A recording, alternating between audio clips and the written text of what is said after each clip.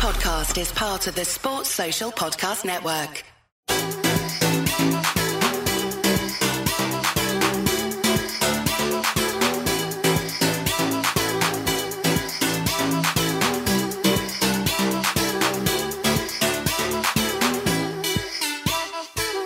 Boom, we're on. And today's guest, we've got Akhmed, Yakoob. How are you, brother? I'm good, brother. How are you? You okay? Good, mate. So, solicitor, motivational speaker. I've seen your videos on TikTok. We've became friends on Instagram. Yeah. It's been coming for a while. You're very outspoken. Probably the lawyer I would look for back in the day. But Thank you for saying that. Yeah, a lot yeah. of people don't see it like that. yeah, because you're talking my shit. You're talking my lingo when going to courts, and sometimes you get the prim and proper lawyers who kind of look down at you, They do. and they're just full of shit. They're speaking big words I don't understand. So when I watch your videos, I go, good on you. Does that jeopardise your career though, or anything? Could that come back and bite you in the ass? No, it hasn't up until now. But I've had reports made against me to the authorities because we are governed by the Solicitors Regulation Authority. I've had reports made to them that I'm inciting criminal behaviour. Of course, I've made representations and they've come back and taken no further action because I'm not doing anything wrong. You're a solicitor, you should know the ins and outs of course. the law. So before we get into everything, I always go back to the start of my guests. Get a bit of understanding about you, how you function, what you're all about, where you grew up, how it all began. I'm from Birmingham. I studied at Wolverhampton University, not far from Birmingham, about 45 minutes away. Didn't do very well. 2-2 I got in my degree. After that, I did what's called a legal practice course. That was in Birmingham at the College of Law. It's now called the University of Law. I did my legal practice course there. Then I did a training contract for 2 years. And after that, I basically went into the firm that I own now and volunteered to work there for free for about 2 years. And then after that, in October 2016, I basically took that firm over, and now it is what it is. And I think we're probably one of the busiest firms in the whole country. What about family life, mum and dad, brothers, sisters? I've got 4 brothers, all older than me, and a big family, and 4 sisters. 3 are older than me, and 1 is younger than me. 2 of them are ill, bless them. And that's it really. And I've got a wife and 4 kids, 4 boys. How old are you? How do I look? You look young, mate. You look late 20s, early 30s. Thank you. Thank you. What is it? 35. I'm 39, mate. It's a bastard, isn't it? You're in the middle age of 30s. It's not too bad. It's once you get 38, 39. No way. You think about... Closer to the 40s. Yeah, then. yeah, that's when you think, fuck, where did it go? Time goes fast. Man. Yeah, but... I still remember school times. Yeah. I was hard at school, mate. I still remember them like it's yesterday. So, good upbringing then, brothers. Have you all got good jobs, kind of raised yeah, by very parents? good upbringing. My dad was a wealthy man. He used to be a wholesale milk supplier. He lives in Pakistan now. We retired my father. He lives there, he's chilling. He encouraged us to study, all brothers. Few of us studied and few of us didn't, basically. What's the background, religion? Muslim? Muslim. So, see, when it's all that kind of... The Muslim community, listen, I believe it's the strongest community in the world. I think they are as well. Even the prisons, it's the Muslim gangs that run the prisons. And with everybody... It's the fastest growing religion, I believe. Over 2 billion people now. Yeah, and it's... Listen, I've got many Muslims brothers who I love to bits. Crazy bastards, some of them. Don't follow it 100%. There's many things in religion I agree with, I don't agree with, but that's no down to me. That's what people want to choose. So, like I say, the Muslim community is the fastest growing, and I've got many Muslim brothers who welcome me with open arms. Their mums and dads, the food's amazing. Love me to bits. Like I say, the boys, the sons who I grew up with when I was younger, mad bastards. Mad people. All welcoming and hospitable people though. But what I've realised with that is the upbringings of study. Be wouldn't say maybe intelligent, but be something, whether they're becoming doctors or lawyers or top end. Was that ingrained in you from a very young age from a working it was, father? and I think it was because of the fact that my parents were not educated. They studied to the extent that they could, just back home, I'm talking about in Pakistan. I'm in Pakistan. I come from Kashmir, Azad Kashmir is called. So that's the free side of the occupied Kashmir. So Kashmir, there's a dispute. It's a disputed territory. I don't know if you know the ins and outs. Pakistan and India, that's what their misunderstandings are over. And there's one part that is disputed. So it's neither theirs or neither India's. And there's one part that is not disputed, and that's where I live. That's where we live. That's where from. And my dad probably went to school till he was about 13, 14 years old, because financially they wasn't very stable at all. My father used to tell me stories about when they never used to have food for days. So that one meal that used to come about, one proper meal, was something to look forward to. They never used to have new clothes. For example, Eid or any kind of family celebrations, they used to have clothes. So they used to wash their old clothes and wear them. And that was like a big thing, washing the clothes. So I heard all of that stuff. So my father used to say, listen, study, otherwise, Do you see that in the line of what a lot of dysfunctional families who are missing that father figure? You tend to see a lot of sadness, and that's where the anger, the frustration, court life, prison life comes in, where they come from broken homes. I think so, yes. I think it does have a big impact not having a father. But I am very close to my kids and I'm very close to my father. Even up until now, when I'm making a big decision, whether it's a business decision or a life decision, I will have to call my dad and ask him if it's the right thing to do. And I am very close with my kids, and they talk to me. They're like I'm their best friend. My dad's my best friend, if you get what I mean. I tell my kids as well. I say to them that you don't need friends. Friends come and go. If you've got a dad, you've got everything. Yeah, I believe so. It's a blessing, isn't it? A mum and dad, to have both, you're the most blessed person on the planet, because life comes so fast, such a fast pace. We take it for granted. We do. We don't realise how special life is, but there's so much mix up and fucking skullduggery goes on in this world that it's hard for people to live their best potential. What was your first ever job in the court? Your first ever case? Case, yeah? Yeah.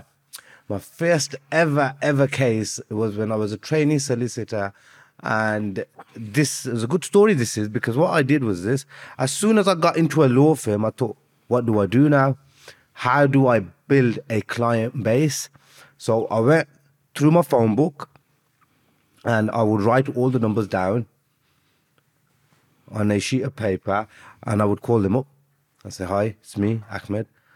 How's it good? People I know from school, college, university, from the local area. I grew up in a place called Aston, but I knew everyone, literally everyone there, because I used to work in my uncle's shop. So people used to come in and out, and I used to see everyone. I'm a very talkative person. I'm a friendly person, so I knew everyone. I started phoning everyone on my phone book and telling them I'm working in a law firm. The second day, somebody come through the door and they've told me they were recommended by one of my school friends. So I rang him up, thanks for that. It was only a possession of a bladed article, a knife, but it was a big thing. I still remember the client, I still remember the client's name. I seen the client actually a few years ago, and I called him by his name. He goes, how do you remember me? I go, I remember everyone, but I only remember him because of my first case.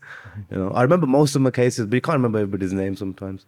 So that was my first ever case. He pleaded guilty and he got like a suspended sentence or something. What was the buzz like for you? It was good, because I got a bit of a pat on the back from my principal at the time, my boss, and so I was happy in it. I was a young kid. Did you have that business mindset straight away? Because Straight listen, away. it's all right, you doing your TikTok and your Instagram, but it's a business, an entrepreneurial shit where you've got to keep raising the bar to then having your own firm. That takes a bit of credit as well. So when you're going through this, was it automatically to try and get your own firm start up straight away? That was my target straight away. I wanted to build a network, and I had a network already, a bit of a network, so I wanted to make that come to fruition.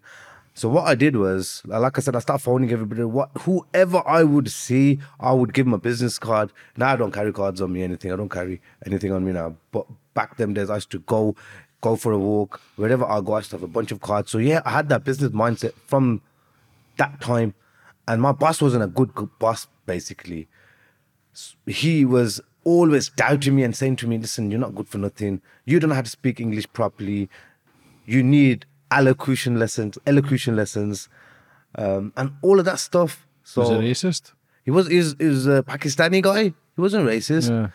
But he was a bit, I don't know, he was a bit, up Cheeky. his own arse, cheeky, Yeah. I don't know.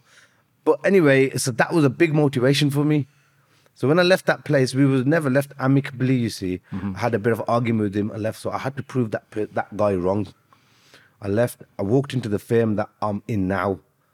So this was a firm that's closing down at that time in 2014. So I spoke to this guy, his name's Morris Andrews, his name is. And I said to him, I want a job. He said, I'm not looking to employ people, I'm winding. They're 70 plus at that time. Because I'm looking to wind down, I'm done. I said to him, look, you don't need to pay me. I just want to work. I'll bring my own work, give me a commission, and I'll be happy with that. So I started working for him. I started bringing my own work in. After a few years, I made him an offer.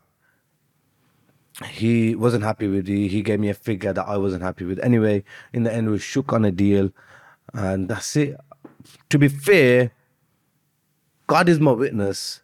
When I shook on that deal, I never had a single penny to my name. It goes back to network. So I shook on the deal. After that, I come out that room, went on my phone, and I knew I had to get his money together now, which I did. And since then, with the help of the Lord, I've been blessed, brother, man. I've been very blessed. What's the scariest case you've been in? Scariest case? In what way? Just where you've just been nervous about it and worrying, just where you just feel as if, fuck me, like, this is scary, or does it just feel calm every time you go in? No, sometimes it's... Pressure. There's a lot of pressure from the families, especially. People's lives, man. People's lives, man. And one time this happened, this was not about a couple of years ago. I represented someone on a murder case. And it was the circumstances of the offence were that basically the guy got shot outside his house from a car that was driving by. So they just stopped, paused for a second, shot the guy and drove off. That was the shooting. My client was arrested. He asked for me. I went to the police station. The police officers gave me disclosure. Disclosure is the evidence that the police are going to use in the police station interview against my client. They gave me that. And they were attributing a phone number to my client. They said, this is the phone number. This phone number is involved in the murder in this way. It was in contact with the shooter throughout the day and just before the shooting and right after the shooting. Sort of saying that he set the shooting up. Conspiracy. Yeah, conspiracy basically. He said to me, look, I was at home at the time. I'm on tag. I'm on a door-stop tag curfew, door-stop curfew. And the police came in just before they saying that this guy died. They came and checked and I was at home. I didn't go nowhere. I said, no problem. But they're not saying you made, they're not saying you were there. They're saying you was involved somehow. The police don't have to give you their full version at the start. They just give you enough to have an interview. So I went into consultation now with that person, with my client. And I said to him, this is the phone number that the police are saying is yours. Is this your phone number? He said, no, this is not my phone number. I said, okay, what's your phone number then? He said, I don't have a phone. I said, who doesn't have a phone in this day and age? Stop lying to me. He goes, I'm not lying. I don't have a phone. And the police know that I don't have a phone. I go, how do the police know? Because I got attacked in the city centre a few weeks ago and I got robbed. And the police took my phones. Sorry, the people who robbed me took my phones, and then I called the police and told them that my phones have been taken, so that will be on record. I said to him, are you 100% sure? He turned around and said, he called me uncle. He said, uncle, I'm 1,000,000% sure. I go, well, then you're going to go home with me now then. I'm going to take you home. Because this is the only thing that they got against you. If they've got this number wrong, then you're good to go.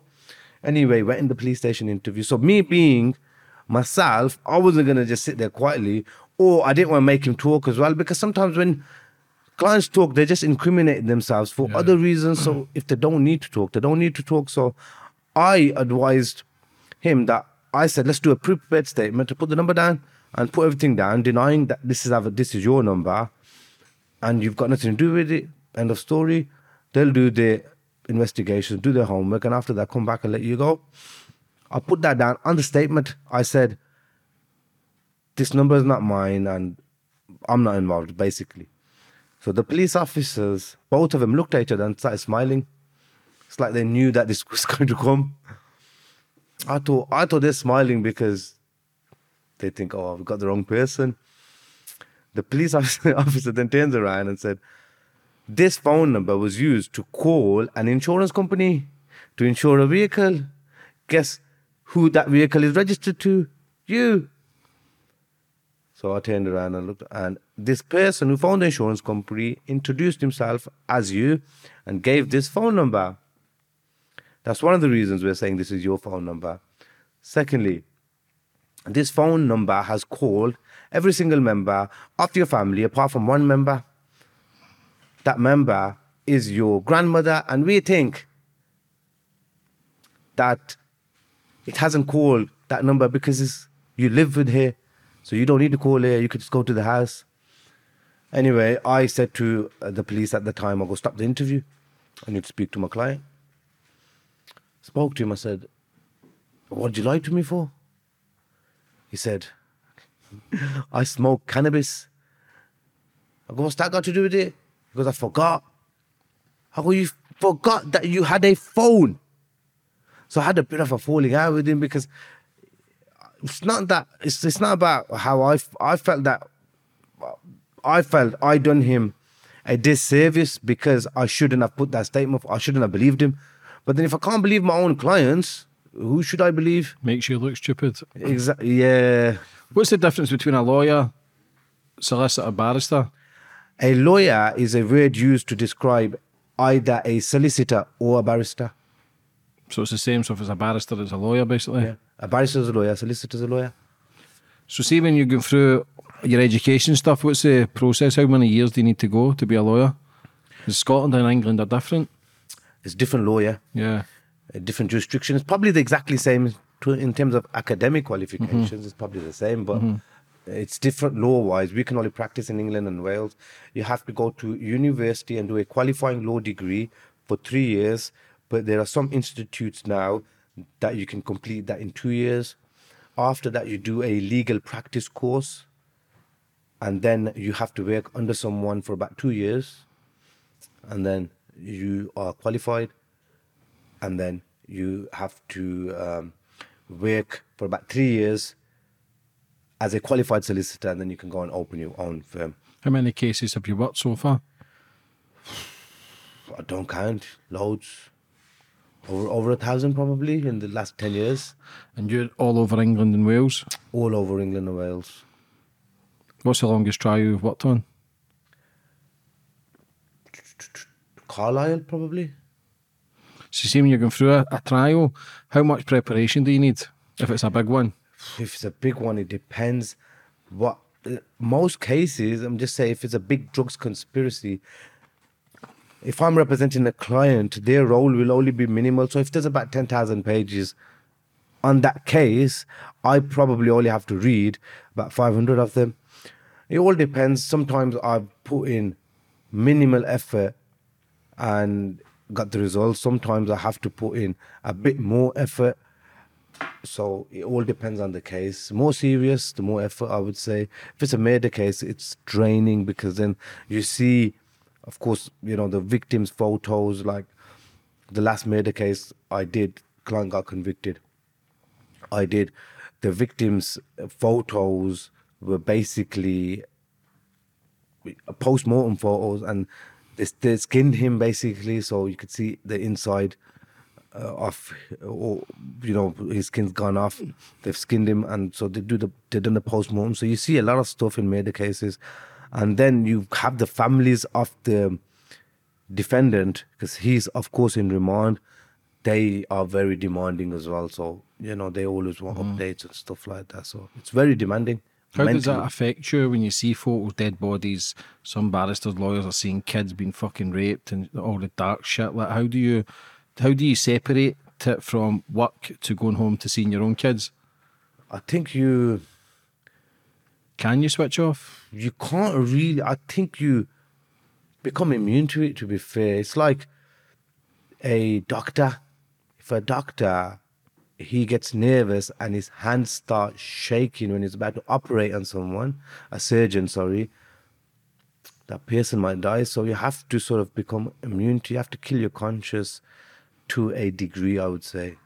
I don't do sex cases, though, kids ones, though. I don't do them ones. Yeah, they're fucking heavy, aren't they? Nah. Well, that's dark, isn't it? That's bad. That's very bad. So when did the social media side stuff, what was the idea behind that? In COVID, Was that business idea or was it just having fun with it? just to get out there, business, yeah. And free education for people. A lot of people don't know the basics of law. So when I was a kid, I didn't know. Yeah, because you always shout out there's a defence for every offence. Defense for every offense. Which in theory, if you look at it, if you see a solicitor or a lawyer or a barrister, they'll tell you that there's not a defense for every offense because there's some offenses that are strict liability offenses. You either did it or you haven't. But what I say is, even if there isn't a defense, for example, a possession of a firearm, if it's been found on your person, or if it's been found in your vehicle, you'll be charged for that. In law, there's no defense for that. But if you go to court and you plead not guilty, you have to put forward an explanation, don't you? You have to say something. Why are you not guilty? So that will amount to a defense in the end. So technically, there is. In theory, it's not. But technically, if you look at it, there is a defense for every offence. What's the basic stuff? Obviously, listen, I was always grew up, snitches get put in ditches, no comment all the way. If you get fucking put into the cop shop, no comment, because a lot of people who are in prison, they've spoke themselves there. There's too many grasses, too many snitches, and they're actually snitching on themselves because they're trying to talk their way out of it, which is fucking so silly. What is the basics of, listen, wait till your lawyer, because a lot of people crumble. They do.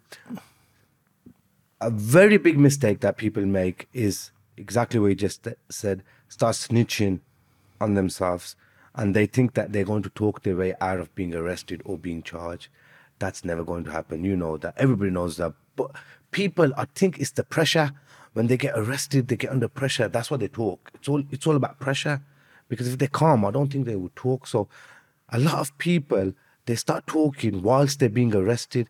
Once the police officer has said, I'm arresting you, and cautioned you, no matter what you say to them, they are going to take you to the station and they will interview you. So if you really want to talk, you can talk in the interview if you've been advised to talk. There's times that I advise people to talk when they sit down and say, look, they've got the totally wrong man. It's not me.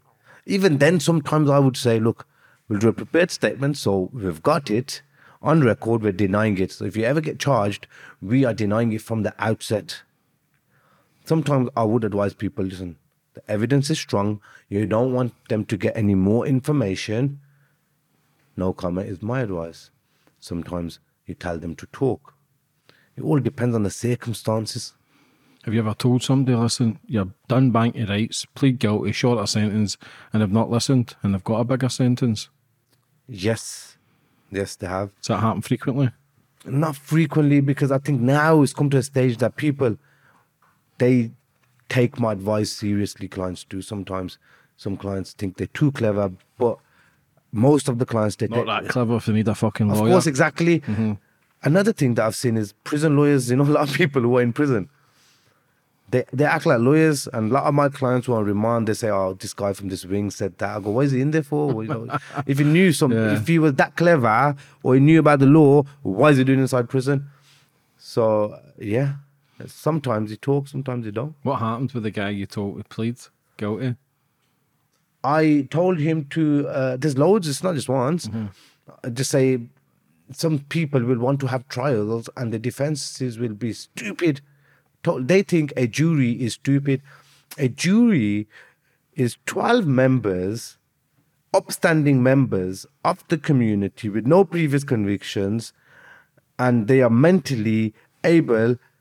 So they are judging the trial based on the evidence before them. So the prosecution comes with their case first, then the defense comes, and then the judge directs them about the law. They're not stupid. So you have to have a plausible explanation at least. You can't just say it wasn't me, or they're lying, or the police are lying. A lot of people will say the police are lying, they set me up, they made it up and stuff like that. So in one case, I told a guy to plead guilty, get a lesser sentence, you get a bit of credit. If you want, I can put forward a basis of plea for you, like a plea deal, so get your sentence reduced. He wasn't having none of it. He would have got 6 based on my advice, but he got 11 after trial. So he chose. Do you ever see people going down crying? A lot of people, they have tears in their eyes. I can see the regret straight away. Yeah, that's the only A thing. lot of people think they're big mans, but when they go down, I've seen it. I've seen it firsthand. Yeah, They it's a crumble, man. livelihood, man. That's the thing with men. A lot of people play the act of a clown and a strong man, but they're not. You see them crumble. Anybody would crumble. No man is ready to do 25 years in prison. No man. And imagine they've done that, because you get 25 years for something like murder. Imagine you're going to prison for 25 years. You've not made a single penny because you're going just because you killed somebody, you had a fight, you had a disagreement, and you couldn't sort it out. That's how egoistic you are. You had to kill that person. And then you're doing 25 years, your whole life is finished. You've not made a single penny. If you've made money from a crime, at least you've benefited something, haven't you? But non-financial crimes, murder and stuff like that. So there's a lot of people in there that are regretting what they've done. Yeah, the majority of people have some remorse, not them all, but Most of them do. When they do their courses and stuff, they realise how sometimes those short, bad decisions can change their whole life and other people's lives. I don't think there's anybody that I've met till this day that is involved in a murder case or a serious violence case that actually wanted to hurt someone that bad. There's only one person I've met. That's it. Should I tell you what that person said to me? He stabbed the guy about 19 times while sitting on top of him. And the guy survived with a miracle, you know. His death wasn't written. The Lord wanted him to live.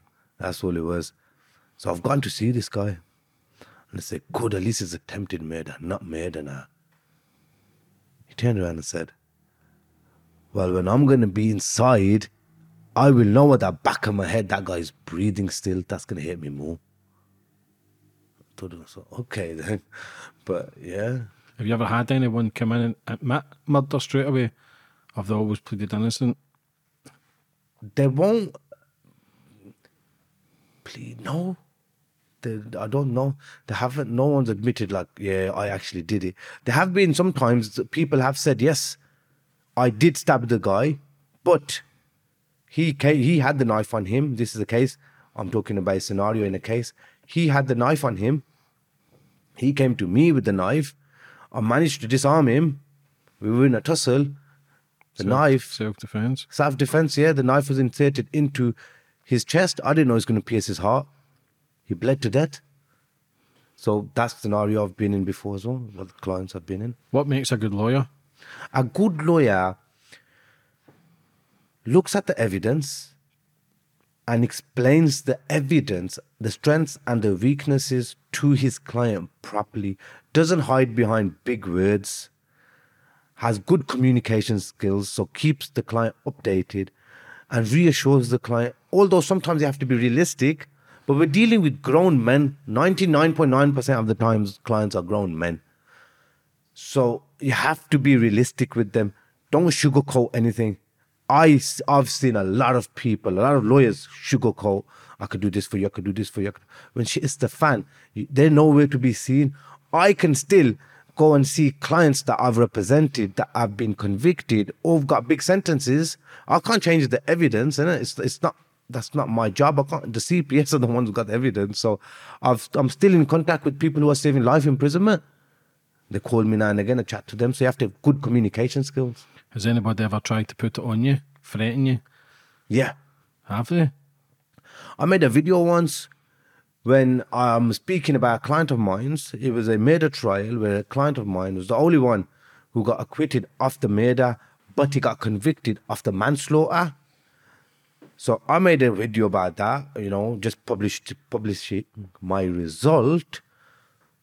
Someone, of course, never liked it. So I started getting phone calls, blah, blah, blah, because the victim in that case was a young lad. Unfortunate, you know, of course, I don't encourage people to go and do crime or people to go have knives. I discourage that on a huge scale. I even spoke up against drug dealing and all of that stuff because I've got my own kids. I don't like to see other people's kids doing that stuff. It's not good. It's not pleasing. They phoned me And they were threatening me, this can happen, this is going to happen, this is going to happen. So I just had to tell them, listen, do one. Then the second or third phone call, you need to delete that video. I go, I ain't deleting my video. That's my TikTok, my Instagram. No one's going to tell me what to do on it. I've not said no names. I've not said nothing. All I've said is a widely reported case. I'm not going to delete it because if I delete that video, people will start phoning me for every video I make. So I didn't do it. Yeah, quite right. You've got to stand your ground. You have to. So see, when you're going through all that then, like what's the rules and regulations with the social media side of things of doing stuff like that? Obviously, I'm not mentioning names and what cases they are, but you must be close to the bone when you're doing those videos.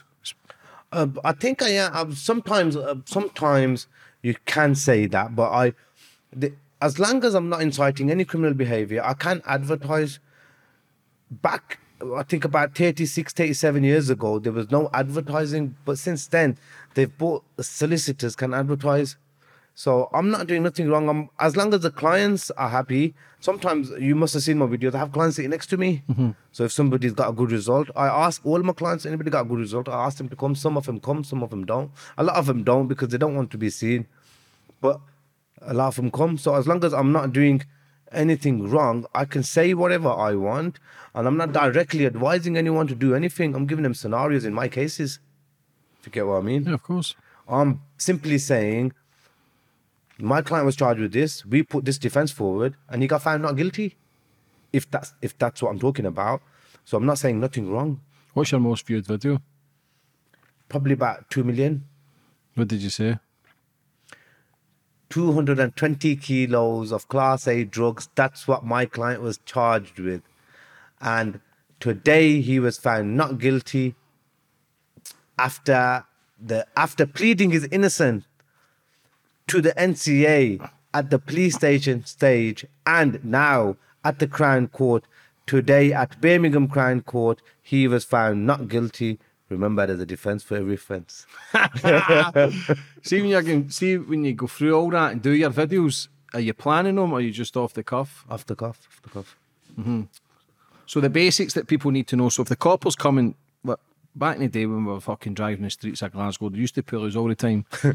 But now you see videos of people telling them to fuck off and you can't pull me. We couldn't do that. They were batters. Yeah, but so if the coppers pull you over, obviously you see people now saying, am I being detained? Yeah. Have I done anything? They say no, they're just driving away. Like, how legit is that? Because if we'd done that back in the day, they would chase us. Yeah. They would fucking jail us. One thing the police don't like, I've got nothing against the police, by the way. Yeah, same, not now. I've got nothing against the police. I actually love the police because if something was to happen to my family, I'll be the first person to call them if I was getting burgled or robbed. Once, if you are stopped by the police and you're not obliged to answer any questions unless it's you're a risk to national security and stuff like that, which is extreme. We're talking about a normal stop and search here. So you've just been stopped. They can ask you, if it's a routine check, they will ask you for your car, insurance, driving license and stuff like that. Once you've given them that, you ask them if you're free to go. You can't, or you are not obliged to answer any further questions. So if they start asking you about where you going, what you're doing in this area, who's with you, who you're going to see, you don't need to answer all of that. Once you've given them what they require, then you can go. But I would ask everybody to be cooperative and calm because the police do have powers. All they need to say is, I need to search you for prevention of a crime. I feel, or I can smell cannabis in the car, or I feel a drug deal is taking place. Done. They feel it, they can do it. So just be calm and cooperative. They're human beings. If you be nice to them, they'll let you go on it. People are anti-authority as well, where they feel as if they're trying to, don't pull me over, don't talk to me, you can't ask that. Sometimes, you can get frustrated with these videos because I see videos and the person is acting like a dick as well behind the camera. And exactly. Why? Listen, there's some coppers out there that are pricks and they do try and infuriate some of them people. Are good. Of course. I've got police officer friends. They're not all bad. There are very bad police officers. I mean, I'm doing a trial right now and it involves a police sergeant, an ex-police sergeant, and he's giving evidence right now and he is describing how he was treated in the workplace by other police officers, racist remarks and all sorts. He's an Asian lad. So they're not all bad. And like you said, some of these guys behind the camera, they're acting like dicks. So what do you expect the police officer to do? So be nice. They're humans as well. You know, and they're doing a job. They're not doing nothing wrong by just pulling you doing a routine job. Yeah, of course. If somebody's giving you attitude, give a bit of attitude back.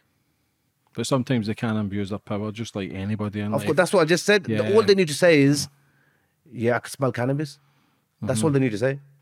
What about for warrants? Because coming through your door, they can't come in your house unless they've got a warrant. Is this 100% legit? Like, They have to have a warrant. because they always ask, can I come in? They do. They have to have a warrant, and that warrant has to be specific to what they're looking for. So if they are looking, for example, for you here, they are not going to search inside a handbag or inside the washing machine, for example. You get what I'm trying to say? They have to be specific. So if they're looking for something, if they're looking for firearms, for example, and they take a shitload of your money, when they come here, they have to give that money back to you because that warrant was only specific for the firearms. You have 3 months to challenge warrants as well. So if somebody gets raided, they have 3 months to judicially review that warrant. A judge can review that warrant and check if it's correct or not. And that's done obviously by going to court and stuff. But the main thing is it has to be specific to what they're looking for. What do you think the law in the UK? Do you think the system's good or do you think it's flawed? What's that? The system in the UK prison system. The prison or the law? Remands here and sentences are not too bad compared to America where people getting 150 years. You can go on remand for 5 and 6 years. Like, it's fucking crazy. Bad. We have custody time limits here, don't we? I don't know about America. So when you are arrested, I think it's a year here now. 6 It used months? to be... No, in Scotland's different. Scotland's it probably, it used to be 120 days. Yeah, that's 6 months. And then they changed that again. No, that was 4 months. just under 4 months. Yes, but they changed that again. Sometimes I think they can hold you for a year on remand. I'm not sure. Listen, I've not been in the jail in many years, touch wood. Hopefully it stays Hopefully that way. you don't need, but yeah. you know what to come to if you're against trouble. But yeah, all changed. So see when you're in remand here in England, because in Scotland you get a visit every day. Is this the same for England? I don't know how the visit system works. I'm not too clued on about the actual prison system.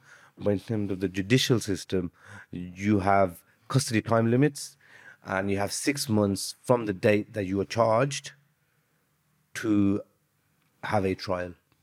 Yeah, I think it's a year in Glasgow. They can hold Yeah, everything. probably. They can drop your papers the year on the day with a charge sheet, but if they don't, the case gets through out. Oh, okay, it's like that. But here it's a bit different, and the CPS can sometimes apply for extensions, which they tend to get if they've been expeditious and they've done everything correctly, and it's not because of their mistake or their fault that the case is being adjourned. Then it's quite easy for them. Like during COVID, a lot of people's custody time limits were getting extended. Recently, barristers were striking because of criminal legal aid. Because of that, a lot of cases were getting adjourned. A lot of custody time limits were getting extended as well. Did they record the interviews in England? Yeah. Video camera? Some interviews are video camera, yeah. When did they choose when and not to? Because I've seen some like fucking serial killers or bad shit and they're recording. Sometimes they do it because they want to look at your body language. They've probably got somebody sitting there looking at your body language. The last case that I had recorded was last year as a terrorism case, and they recorded my consultation, not my consultation with my client, but my consultation with the police officers, and they video recorded the whole interview. So sometimes they do some. I think more serious offences they do it for, yeah. Yeah, that's what it could be, body language and stuff, looking at that. So see when you do your videos, It has to be, it must be. Has anybody ever came forward and say, look, fucking calm it down a bit? Or is everybody okay with it? Some people do. A lot of people talk bad about me. I had a barrister on, and he messaged me, Big Tony, and he was saying there's a guy on fucking TikTok, and he's fucking. I was like, he's messaged me. I don't know because I've never seen many people who does it because you're out there. Yeah. So you're like a salesman. It's like a sales pitch. It's like somebody selling cars. You're there with the nice suits, glasses, big car, nice watch. It's just like, but it's fucking business and it's got your name out there. It has. You're sitting in podcasts now. You have to market yourself. If you can't market yourself, who are you going to market? You know, you have to market yourself. A lot of people talk bad, But the thing is, I think they're just jealous. I think they're just haters. I'll be honest with you, straight up. The thing is, I'm quite young in this profession as a lawyer. I've been in this profession for about 10 years, but I think I'm the most recognised in the whole of UK right now, lawyer-wise. And my firm is very busy, so a lot of people are jealous, so they do say stuff. That barrister was basically saying that I'm promising all sort of stuff to people, but I'm not. I've never promised anything. I've actually made a video of a role play video where I get a phone call and the client's asking me, the potential client's asking me, can you guarantee me a win? I said, no, I can't guarantee no wins, but the only thing me and my team can guarantee you is we will leave no stones unturned in the preparation of your case. And that's the only guarantee I can give you.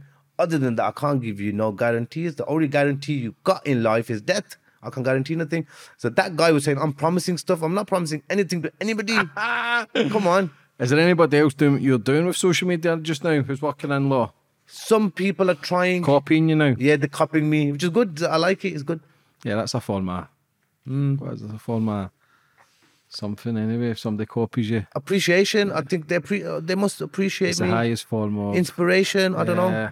So see when you're doing your videos then, like, what's how has business been since they've all been released? Has it went through the roof? More clients? Yeah, a lot more inquiries, I would say. Some people just call just to speak to me. I'll be honest with you, not just generally just to have a chat with me. But because of the length in a case concluding, and I'm getting a lot of new clients. I would say yes, I'm getting a lot of new clients because a lot of people don't know what to do when they get arrested. They don't know what happens. They don't know that they can call a lawyer, and they can call a lawyer free of charge at the police station. Some people, they think that they need to pay, and that's the only time somebody will come and represent them. That's a misconception people have in the UK. That's one thing good about the UK system, legal aid. So you can be a young lad, no job, and you can get potentially me representing you if you're up for a big serious case. Mm-hmm. Do you pick and choose your clients now? Myself personally, yes. I like to deal with about 10 to 15 cases a year myself personally. But I've got a team, there's 15 of us. 10 to 15 cases a year? Yeah. One case near enough a month? One or two? That's fucking alright, isn't it? It's alright. Isn't it? Yeah. Living the good life, bro. Alright, yeah. Is that whose blue Lamborghini was that? Mine.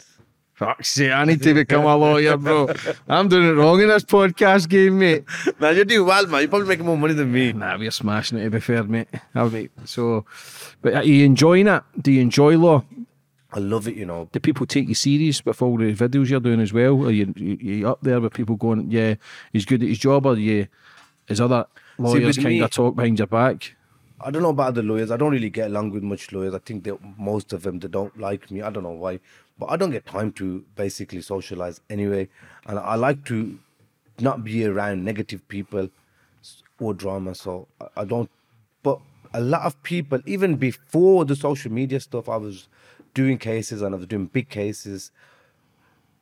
I think it's where I was brought up. Like I said, I was very well known. And just by being nice and friendly. So when I was brought up, a place called Aston, a lot of crime, a lot of criminals, potential criminals. So I knew everybody. So when I got into the law game, like everybody started using me, and everybody, word of mouth got around.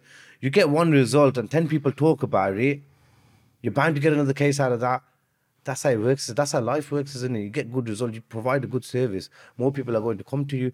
Nobody is coming to me just by seeing a video. They have to do their research. So sometimes people look at my videos, but then I'll get a phone call by somebody who knows me personally, and they say, this guy wants your number, blah, blah, blah. He's asked me, and I've recommended you. Then they'll phone me. It's like that as well. Mm-hmm. So a lot of people get hold of me on a personal level. They find somebody who knows me, and then they'll come as well. For example, if you now are getting done for murder, just say, you're not just going to take what I'm saying by face value. You will need a bit of research, background research. So I've got history. I've been getting good results. Mm-hmm.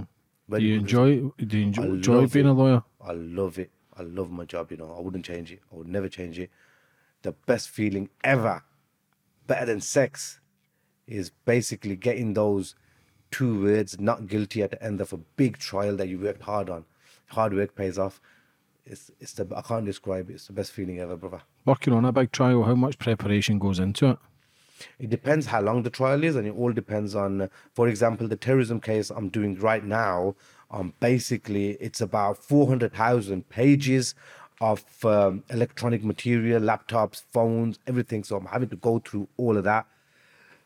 And a lot of legal visits. Every week I'm going to see the client because he could get life imprisonment. So the more sentence the client is potentially facing, the more preparation and time that he requires, and he actually deserves to be fair. It's his life, isn't it? So sometimes the thing is, I say this to clients as well, it's not about how much times I'm coming to see you. I've seen you, you've given me instructions, I don't need anything else off you now. Now let me do my work, and my work is done properly when I've got no one disturbing me in the office or in my house. Me seeing you all the time is not going to win your case. Me looking for ways to win your case when I'm in the right frame of mind is going to help you.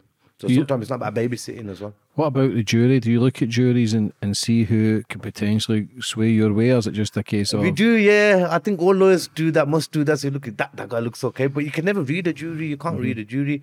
You can't read anybody because you don't know what they're thinking in their head. Sometimes I've looked at juries and I've thought to myself, looks like a tough one. And it's been a not guilty. What's the hardest thing about being a lawyer? Hardest thing, I think, being a busy lawyer is to manage your caseload. And you're never going to make everybody happy, and you're never going to get the desired result on every single case that you do. So you have to face the fact that you're not going to win everything and you're not going to make everyone happy. So pleasing everybody, I've never been after that anyway. But the hardest thing probably is to manage the caseload. And probably, when people get convicted, sit with them after they've been convicted, and now they're looking at 25 years in prison. Don't know what to say to them. How's that feeling? Do they ever blame you? No, nobody's ever blamed me, to be fair, which is a good thing. Because they see the effort, don't they? They see the effort, and they know I can't change the evidence. The evidence is the evidence. The prosecution are bringing the case. It's not me, isn't it? Do you know sometimes that they're fucked? Yeah. I've told people, let me tell you a quick story. I told somebody to plead guilty on a case once, back in 2017. Could have been 16 as well. 16, I think it was. 2016, sorry. I told that guy to plead guilty on a case. It was a Section 18 case. Nasty Section 18, domestic violence related as well. Very bad injuries. I advised him, the evidence is strong. They're saying it's you.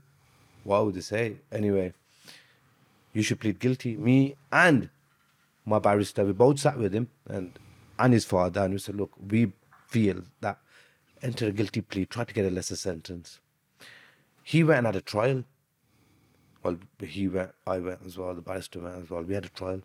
He got found not guilty. After the trial, he comes up to me and he said, I don't know how that's happened, but I have to thank you and I have to thank the Lord. He turned around and says, I want to be a lawyer.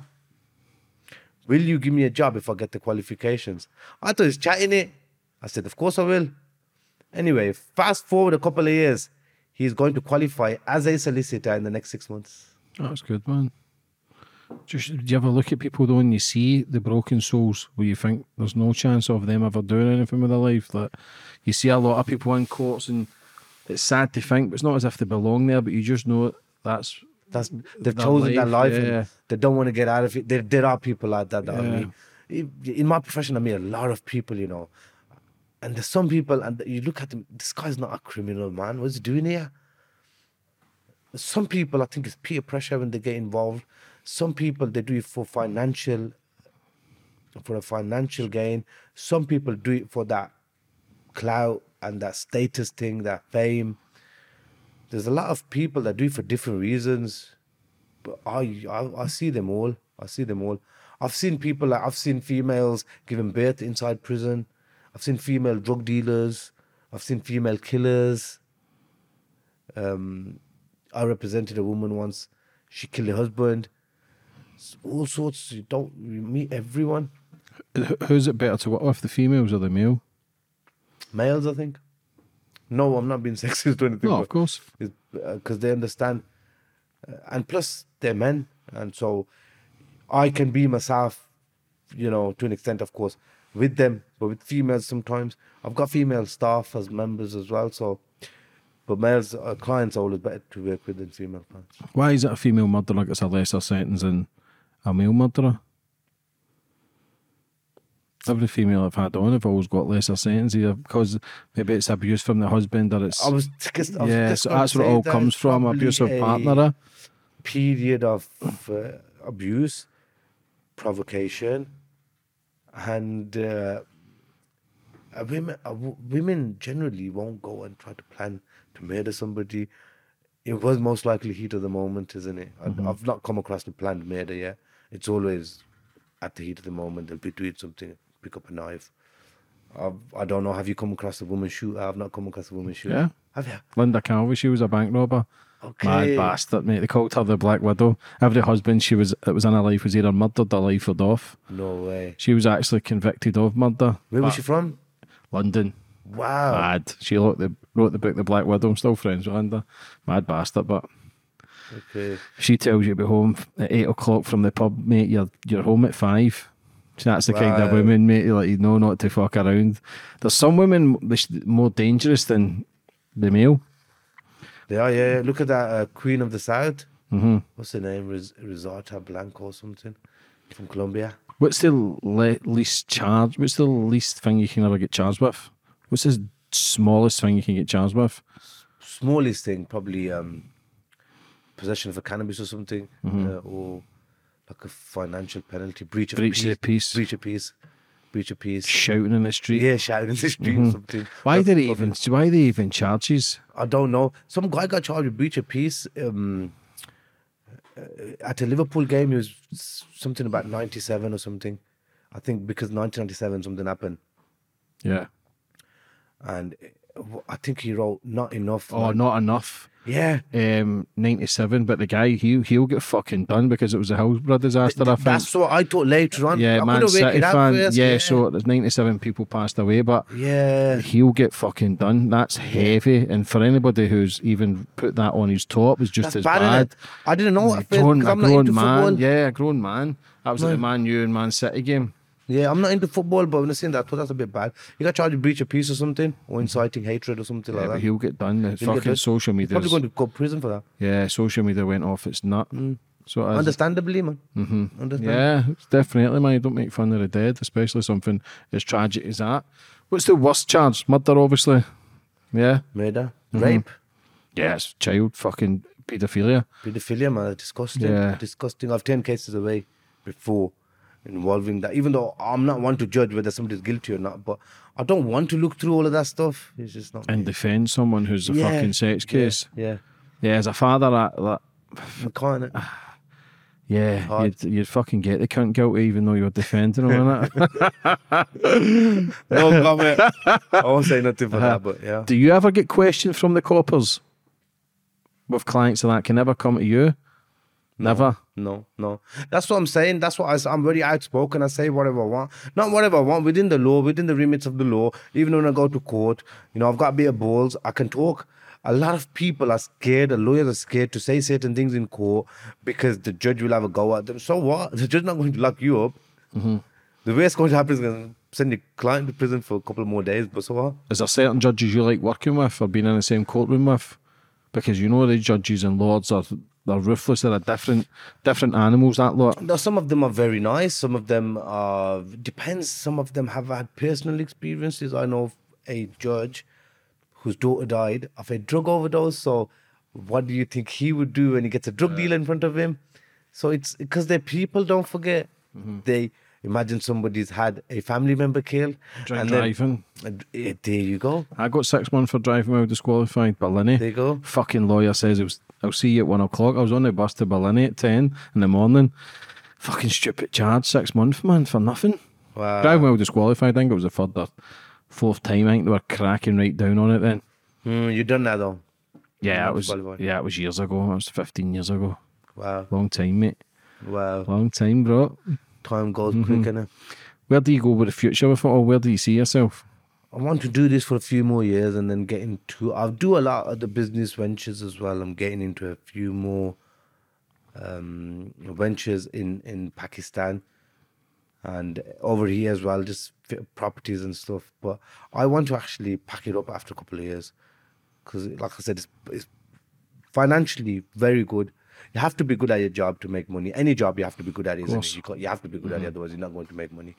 It's not going to just fall on your lap. You have to work hard. So, but financially, it's very draining. So after a couple of years, I do want to pack it up and do something else. Retire probably. Don't know. Fuck's sake, sorry. Because you see people working to their 60s and 70s, you just love it that much. I know, but what's the point? I mean, I know people, but they don't. Their response is, what else do we do? Do we stay at home all day? I don't know. Could you become a judge or a lord? Or... Yes. You have to be a practicing solicitor for 10 years. I've only been doing it for 9. Qualified. So after next year, I can do my judge course and do my exams and it's not that difficult. What's your best memory of being a lawyer? My first not guilty plea on a big case where it was a conspiracy to murder. 9 people were on that case. Just my client got found not guilty. And I've got a good relationship with that client now, and you know, he keeps phoning me sometimes after he's bought a house recently. He phoned me, he had a kid, he phoned me and he said, look, this wouldn't have been possible without you, man. I'm proper grateful. He's a good friend of mine, man. What's your worst experience? Worst experience was probably that case I spoke about where I should have just not done the prepared statement on that murder case where the client lied to me. Because at night, then I couldn't sleep, and I kept mentioning it to my wife. She turned around and said, look, you don't kill yourself over it. You did that because he lied. I said, okay, he lied to me, but I shouldn't have believed him. That's my mistake. So, but you learn as you go. You're going to learn from mistakes. Did they ever catch him with the phone? No, but they could attribute it to him. But could they still prove that it was his phone or him that used it? They will 100%. They have. So at court, I had to give that case up basically then. But at court, the prosecutor can now go to the jury and say to the jury that this guy has already lied once in the police station interview. What makes you think he's not lying now? So imagine that being said to a jury member. So what is it, beyond reasonable doubt? Beyond reasonable doubt. The jury have to be sure beyond reasonable doubt. So that basically means this. I describe it 2 ways, very easy. So you've got a glass of water here. The prosecution have to make the jury sure. So the glass of water has to be clear. Our job is simply to muddy those waters, a little bit of mud, and that's done. Has to be not guilty. You have to be 100% sure. Another example, who wants to be a millionaire? You're on the $1 million or £1 million question now. But you've got your 3 lifelines. The question, you think you know it, you think you know that question. You're 99.9% sure that you know that question. But you've got a lifeline, so you've said, okay, I'll just phone a friend just to get that 100% sure. That's not guilty.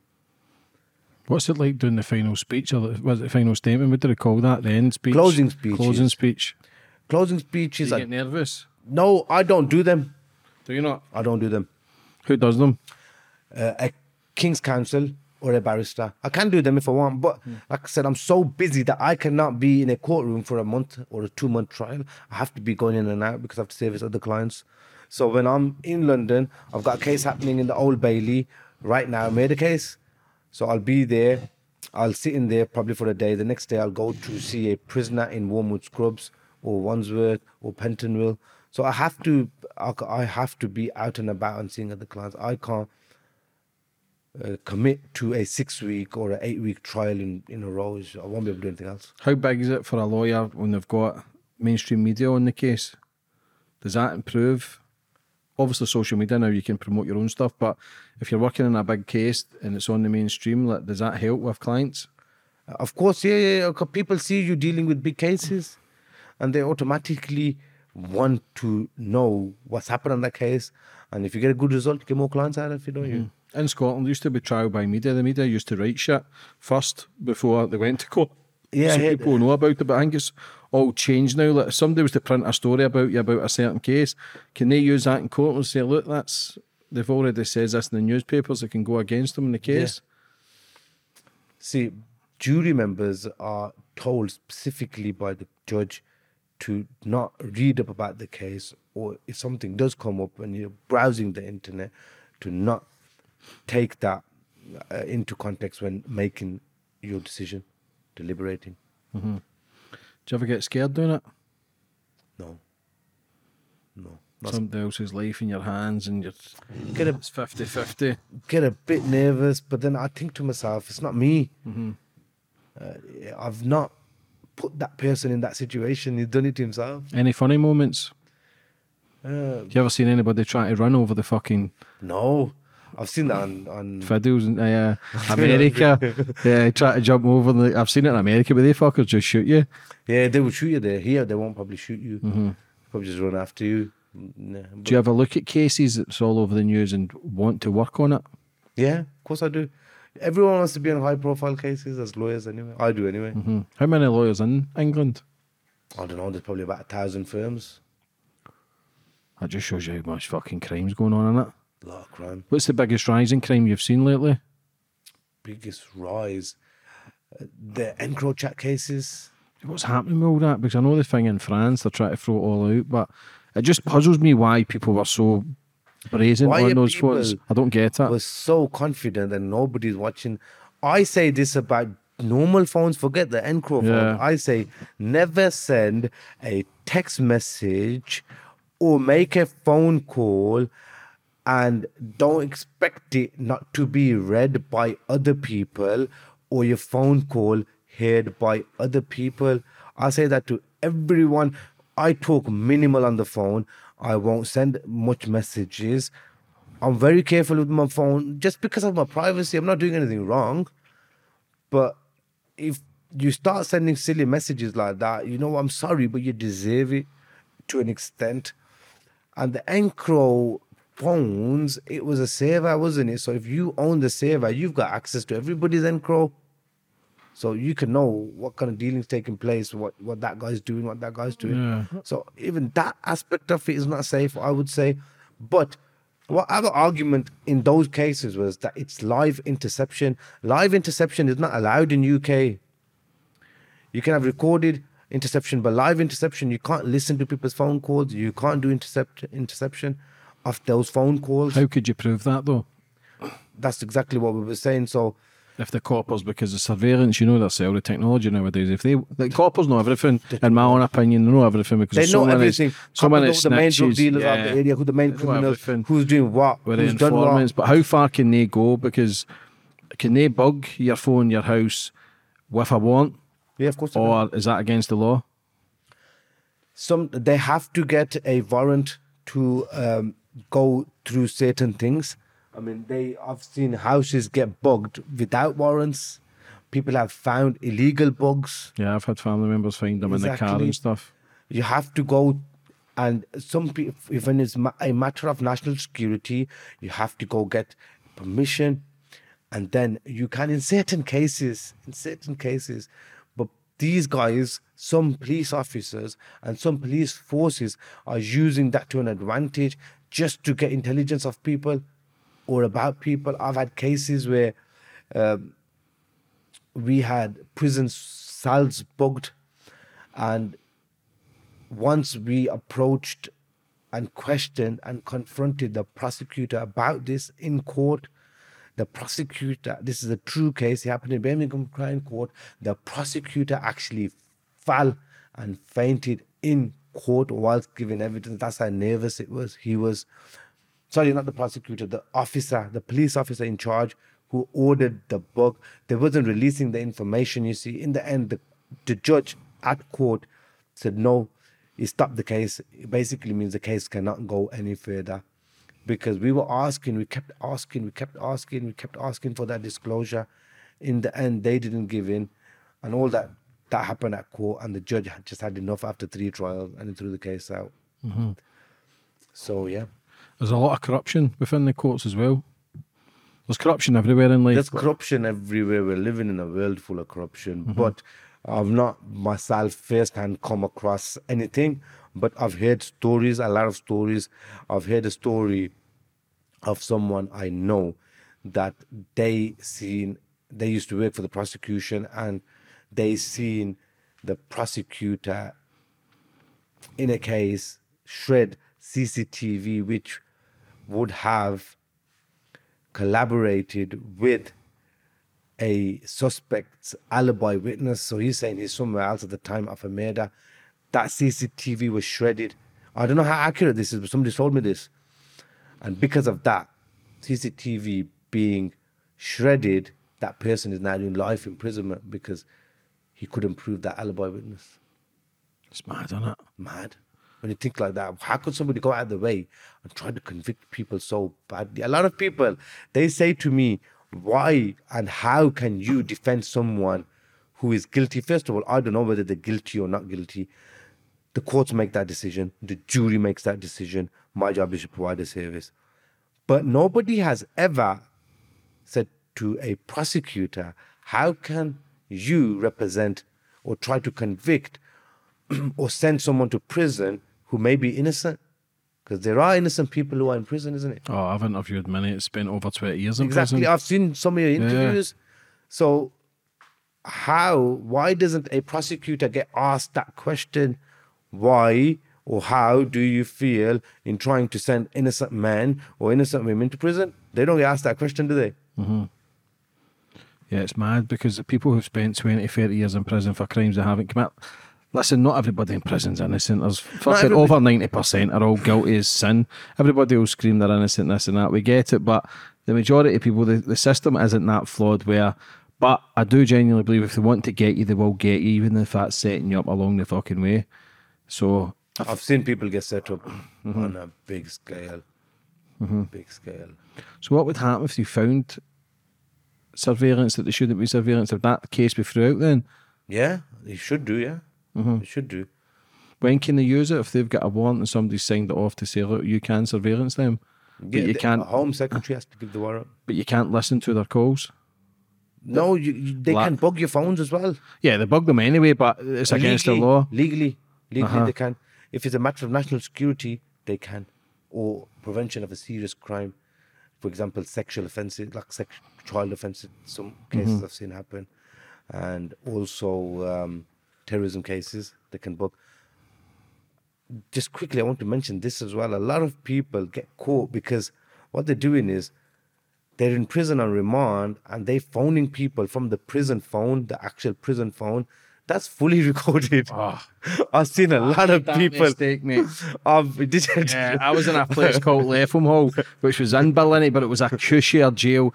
It was like you had your own key and stuff. So that was at the end of my sentence. And because it wasn't a big crime, it was only fucking driving offences, car chases, and they put me at Letham Hall. But I was trying to get gear through over the wall. And I phoned up and I said, listen, cancel those football tickets. Thinking, trying to be cool, and they fucking came, searched the cell, ripped it out, and put us back in B-hole just for that phone call of saying cancel those football tickets. Make mistakes. I've seen people with football tickets. You're in the fucking jail, you daft cunt. But I was just thinking, it's not that I'm not that high profile in there. It'll go under the radar, but they must listen to it every phone call. Yeah, proper in detail. I've seen people that haven't had much evidence against them. You know, and I've said to them, listen, you'll be okay at trial. They've gone on the phone, started chatting. I don't get that as fuck. Even chatting on your cell, because there was a little guy with ginger hair in my cell from Falkirk or Dundee it was, and I used to always think he was a copper. It probably was. Yeah. Probably was. So what do you think's the most, is mobile phones getting people easier convictions now? That a mobile phone is the police force's best friend. Even if they don't find nothing and they get a mobile phone, they can get a conviction. For example, a drug supplying conviction. They can arrest you and charge you and convict you for being concerned in supplying Class A drugs if they just find your phone. Nothing else. No drugs, no money, nothing. There's evidence on the phone, getting done. A lot of people walk into conspiracies and it's all because of their phones.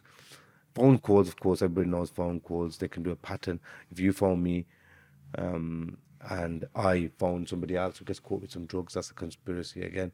Phone calls and text messages and social media gets a lot of people into trouble too, because a lot of people like to flaunt their wealth online. If you haven't got a proper job and you're driving a 100 grand car, of course police are going to come and knock your door. So a lot of people being silly like that just to impress other people. It's fucking scary, and it's you're being watched 24/7. Schoolboy stuff. If you're active and you've got social media, you've got an iPhone, track every move. It's just I can't understand. You can go onto the that. locations on your phone and it'll tell you exactly where you've been. You could go onto I think is Google. I've got a Google account. I think it's Google Maps, where it shows places that I've been like 10 years ago, like since I've had the Google Maps. So they know where you are. They know everything about you. You've been heavily watched, just like the Big Brother house in England. They watch everything. What would you give? What advice would you give to anybody that's in crime? Get out of it. Don't do it. Yeah, simple. Get out of it. Then you're out of business, bro. I'd rather get out of business. I made a lot of money now. But I like to see people do good. I've got kids myself, and especially little kids. I would not encourage anybody to do the life of crime, man. It's bad. What do people need to understand when they're in a life of crime? They need to understand that the law will eventually catch up to them. Secondly, when you're in the life of crime, you automatically get used to spending a lot of money. So all that money that you're making, sooner or later, is going to run out. Try to do something legit. You'll make more money out of it. I see people, young kids, killing it these days. Crypto, stocks and shares. They're doing everything, selling courses. A lot of people are making a lot of money and they're not selling drugs and they're not living a life of crime. So there's other things that you can do to make money. Would you ever want your kids to be a lawyer? Yeah, I would, yeah. I would. I like that legacy to continue. At least one of them. One of my kids wants to be a boxer. One of them wants to be a politician in Pakistan. He's already living in Pakistan now. He's only 15. One of them wants to be a lawyer. The other one ain't made his mind up yet. So where do you go? I know you said you want to retire early, but what's the plans for the next 10 years? I'll be sitting on my yacht, relaxing somewhere. Drinking champagne, talking on your encro. But just water. I'll be drinking water. Yeah, I'm the same, mate. I don't drink, man. Yeah. I don't think you can drink and function properly, brother, and do things. I don't know. See, that's one thing I do like about the Muslim beliefs is I don't drink, I don't eat bacon, don't smoke, don't drink. I was actually trying to do a fast, but only lasted 3 days. 3 days. My friend that was there, Imran, like he lost so much weight, but just it was in my head. And me too. I lost a lot of weight. It'll cleanse your soul, and it's just so many things. I said, fuck it, I'll try 3 days is good though. I just struggled with the not eating during the day, and I struggled. But it shows the discipline. Yeah, you have to be proper discipline for that kind of stuff, man. It's he lost so much. I do the cold water with him. Yeah, and then we do the cold water therapy, but he lost so much weight. But he just looked fresher, he looked cleaner. You do, and then after I lost a lot of weight as well, to be fair, in Ramadan, but I put it back on quite quickly. But it's good for you. Yeah, it's a good cleanse. Fasting is good for you, man. So, would you like to finish up on anything, my brother? No, thank you very much for your time. And thank you very much for having me. Just before I go, I'd like to say, everybody just work hard in what you're doing. Nothing comes easy. Nothing worth having will come easy in life. If people are talking about you, your job's done, because people only talk about you if you're doing something right. The loudest boos are going to come from the people right at the back of the stadium. People at ringside will not be booing because they are busy enjoying themselves and having positivity around them. And just before I go, I'll say, remember, there's a defense for every offense. What about your social media, isn't that, bro? Friend? Oh, yeah, social media. Get in contact for somebody that needs a good lawyer. Akhmed Yakoob on Instagram, on TikTok, even YouTube as well. I've started doing videos. It's been a couple of months now. I've basically started to go in detail, in depth about the little reels and shorts I'm making, so people get a bit more understanding. So add my YouTube channel is Akhmed Yakoob as well, and plug them. Yeah, definitely. Listen, brother, thank you, brother, thanks for coming on today. I wish you nothing but the best for the future. Enjoy your life, enjoy family life. Thank you, man. And I look forward to seeing your future plans of where you take things. Definitely, man. God bless you, brother.